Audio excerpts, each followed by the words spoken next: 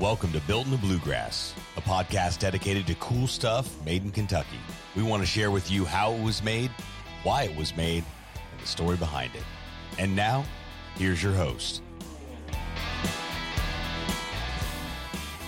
Hello, everyone. I am Griffin Meredith with Built in the Bluegrass, and we are ready to talk today with Sarah Blazin from Muth Candy.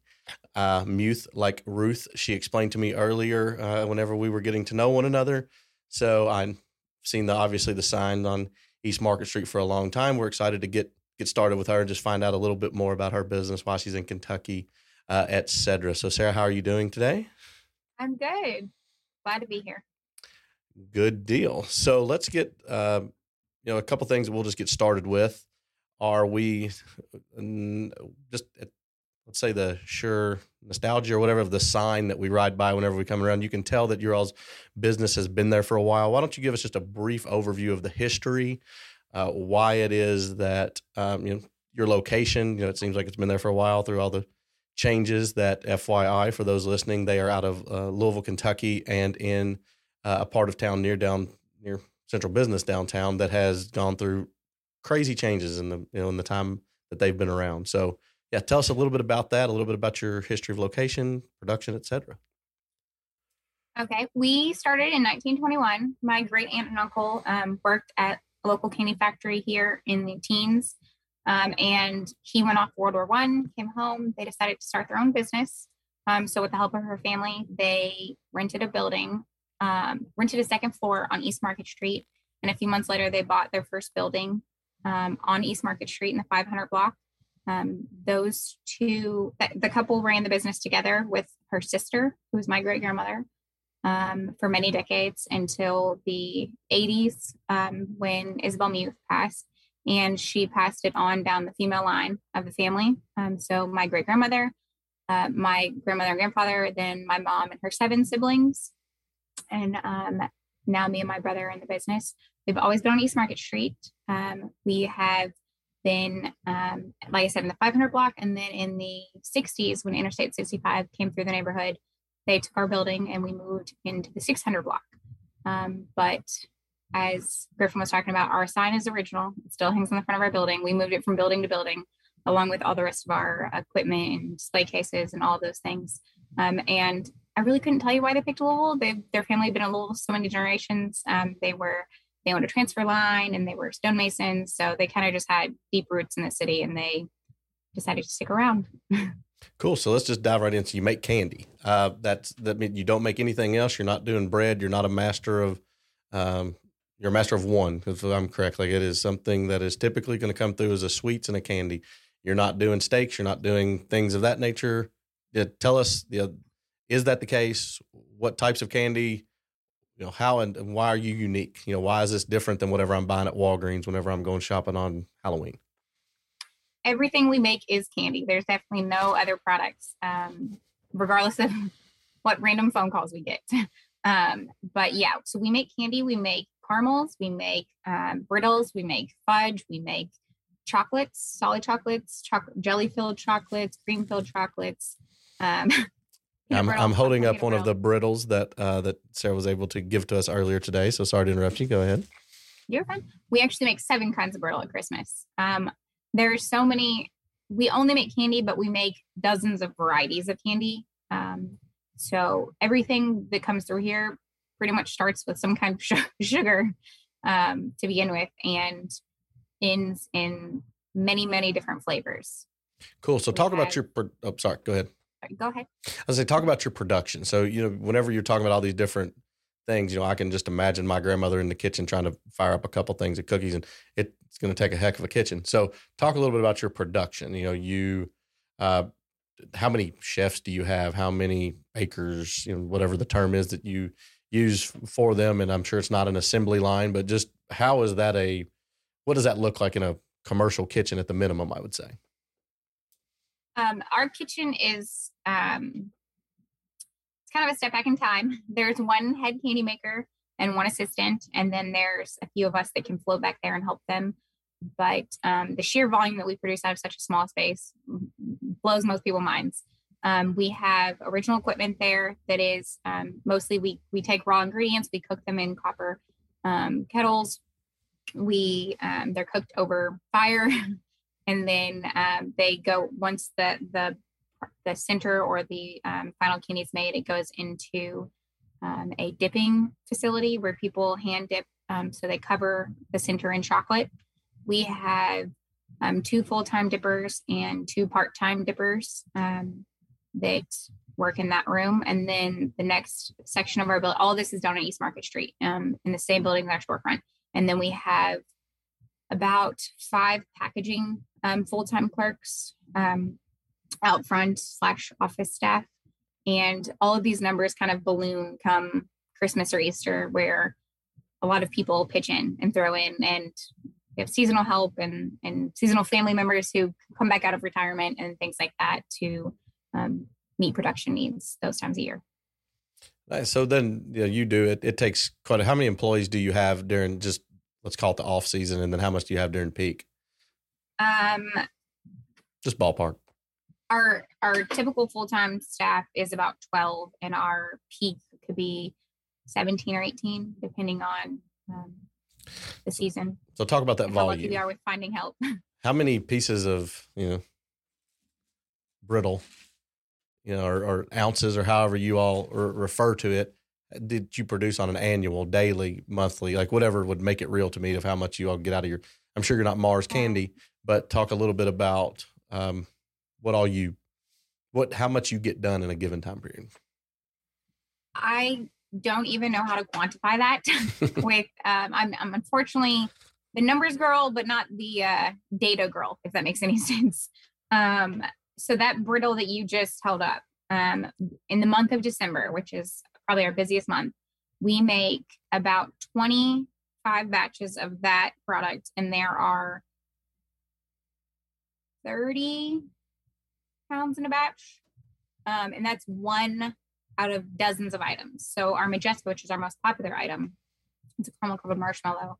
In an entire year, I want to say we make about 650,000 individual pieces that people eat.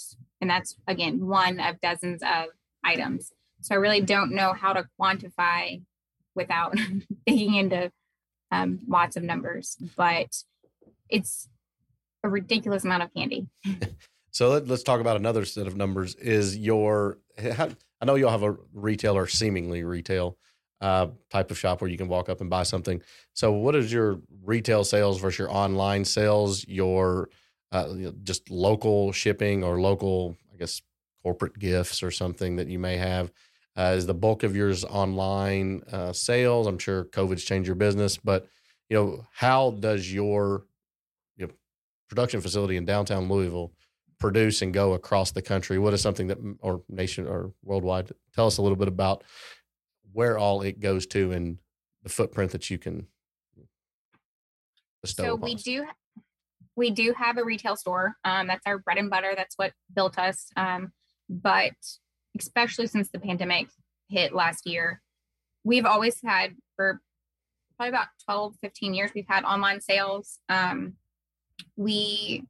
They've slowly been etching into that percentage from our retail sales over the years.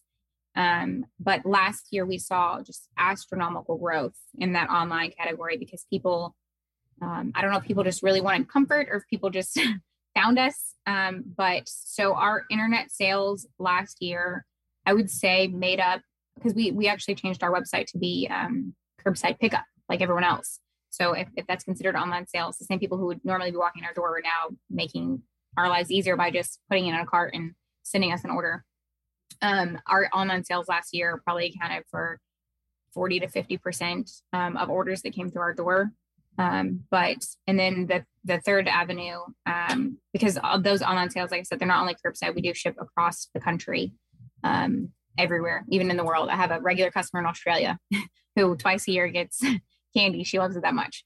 But we also do corporate gift giving. So say Christmas rolls around and you have 200 clients that you want to show your appreciation for, we can individually package and send those gifts. And that makes up probably at least, I'd say 15% of our overall business throughout the year, and mostly around the holidays. Cool. So I would classify that as primarily local, but then also statewide and across the country, but having a worldwide footprint. I'm sure just logistics of some of that gets pretty difficult at times.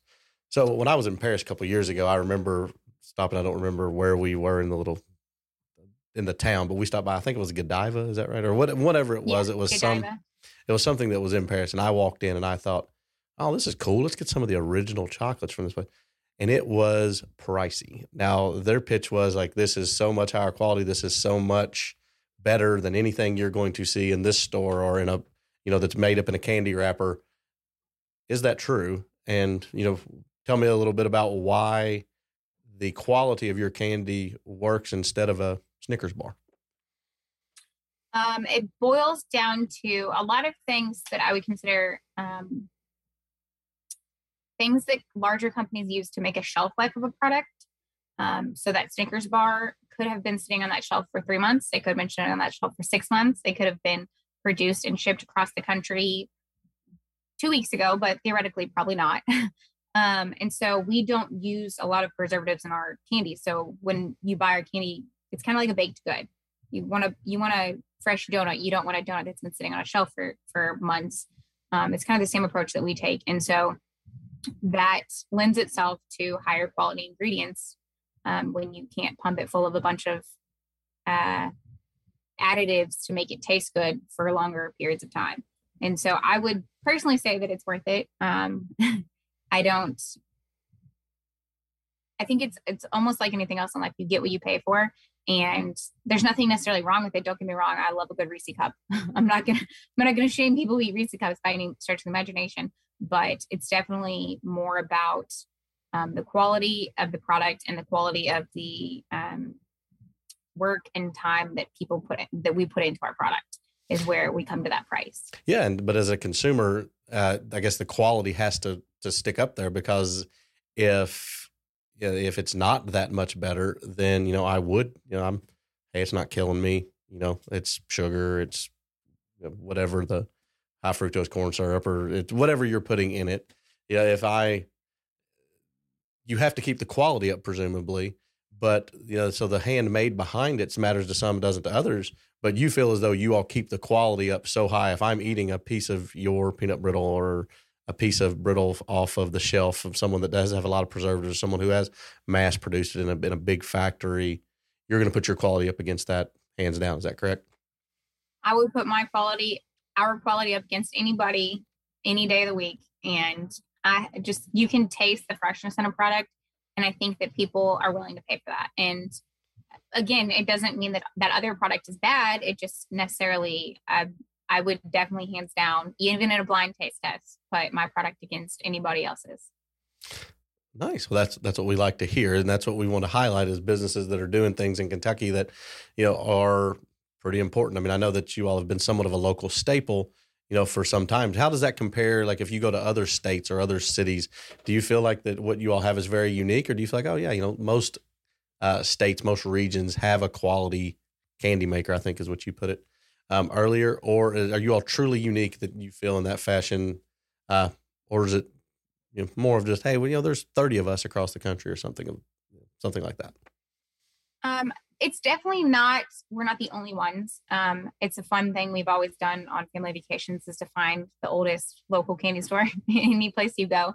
The art and the quality, it depends on how long that store's been around, if I would consider them on the same playing field, but there's definitely plenty across the country.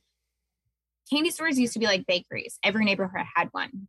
And so there was an art to it, and people generationally learned how to do it. And so therefore, like us, there are some families that still stuck in that business and stayed there. There's plenty of great local bakeries in most towns that have been there for 100 years, and you just don't know it because they're just the local bakery that's been there for 100 years.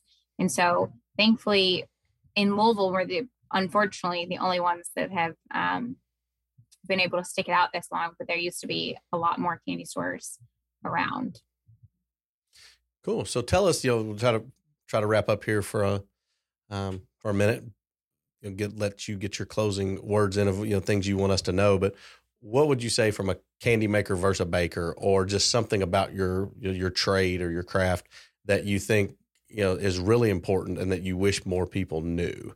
The preservative thing is something that I do because I'm in the middle of this a lot. I hear things like that, but I don't think a lot of times people consider, fresh versus something they've seen that could last 9 months and what goes in it. What are the things, besides the, something to put in there to preserve? What are some things you wish people knew about your craft, and, some things that you think you do great that really matter and you think separate you and will keep you in business for another 100 years? I think that attention to detail is something that is drilled in us from a young age in this business, that the quality and the recipe are not to be sacrificed for price or time or any of those things, that it really is about putting the best product out there that is possible for us to make. And there's no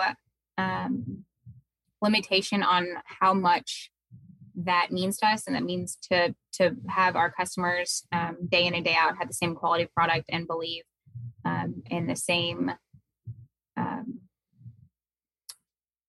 don't know exactly how I'm trying to say this, but so I'm fourth generation, so that means that there's 4 generations of Louisvillians who have grown up with this product and this candy, and we don't want to compromise that quality and become the people who cut corners to stick around. And so we've really tried to make sure that our product shows how much effort that we give, and the fact that we still do most things the way that we did 100 years ago with the same methods, a few tweaks here and there to improve efficiency, but we really try our best to maintain the quality of product along with the quality of customer service and kind of dedication to pleasing our customers that we've had. And I think that's what's going to keep us around for another 100 years. Yeah, if you don't keep your customers happy, they will find someone who will. So something that you were talking about earlier, you mentioned like real milk chocolate versus, not real, or whatever the term is. I'll let you get that sophistication to the vocabulary in there instead of me.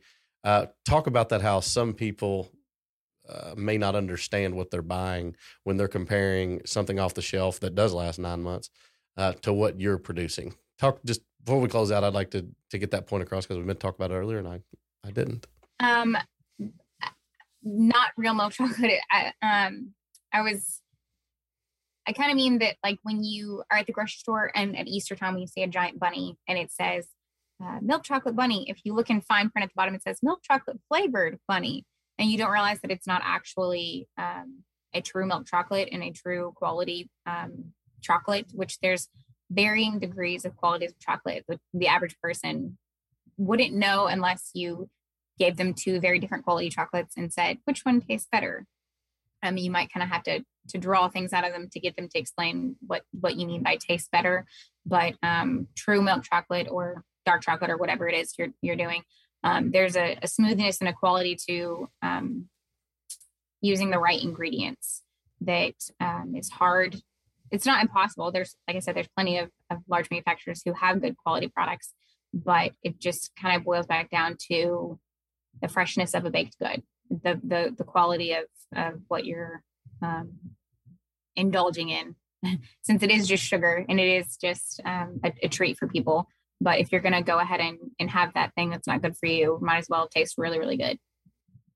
Yes, you are correct that if I'm going to have a dessert, I don't want it to be a bad old brownie or something of that nature. Well, great, everyone. Thank you for listening today. We've got, again, Sarah Blazin with Muth Candies on. I've actually, for those of you who are looking at us on video, I've got their new logo that says since 1921, or not new logo, but now 100-year-old logo that has been a Louisville staple for some time, so it wants to stick around for another 100 years. Sarah, tell us how we can get a hold of you if we want to, if we want to do some business with you, we want to buy some candy, we want to get a gift for some of our clients, whatever it is we want to do. How do we get in touch with you, and what are some of the things that you feel are products that fit with listeners that we're going to have that are paying attention to someone who produces quality candy in Kentucky? You can get a hold of us right here on East Market Street. We're at 630 East Market Street in Nulu, downtown Louisville. We have a website, neatscandies.com. You can always email us there, or you can give us a call.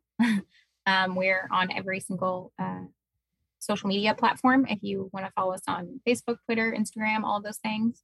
And products that I think that other manufacturers might really enjoy or benefit from are things like our corporate gifts. We do a lot of great gift giving ideas. We can make it specific to your company, specific to your brand, all those things that kind of just show your client that you're going the extra mile. So you're going to put my logo on the outside of the milk chocolate? Is that what you're going to do? Really? I did not know. I'm glad you put that in there, because so then it comes to someone in a form. I guess you make a form for it, and then it. We have the forms made, and then I can get it printed on a box. I can get it printed in chocolate. I can give handwritten like custom gift cards that go in every single gift if you want it signed from XYZ team. Or lots of customization available. And it's going to be the highest quality candy made, at least in Kentucky and maybe across the country. So thank you for being with us today, Sarah. We will make sure we get all your information out there on our social media channels and out to our partners with the Kentucky Association of Manufacturers. So I'm Griffin Meredith, signing off for another episode of Built in the Bluegrass. Thanks, everyone, for listening. Thanks so much for tuning in to this episode of Built in the Bluegrass. We hope you're leaving this episode with a better understanding of the cool stuff made in Kentucky. If you haven't done so already, make sure you're subscribed to the show. This way you'll get notified as new episodes become available. Until next time.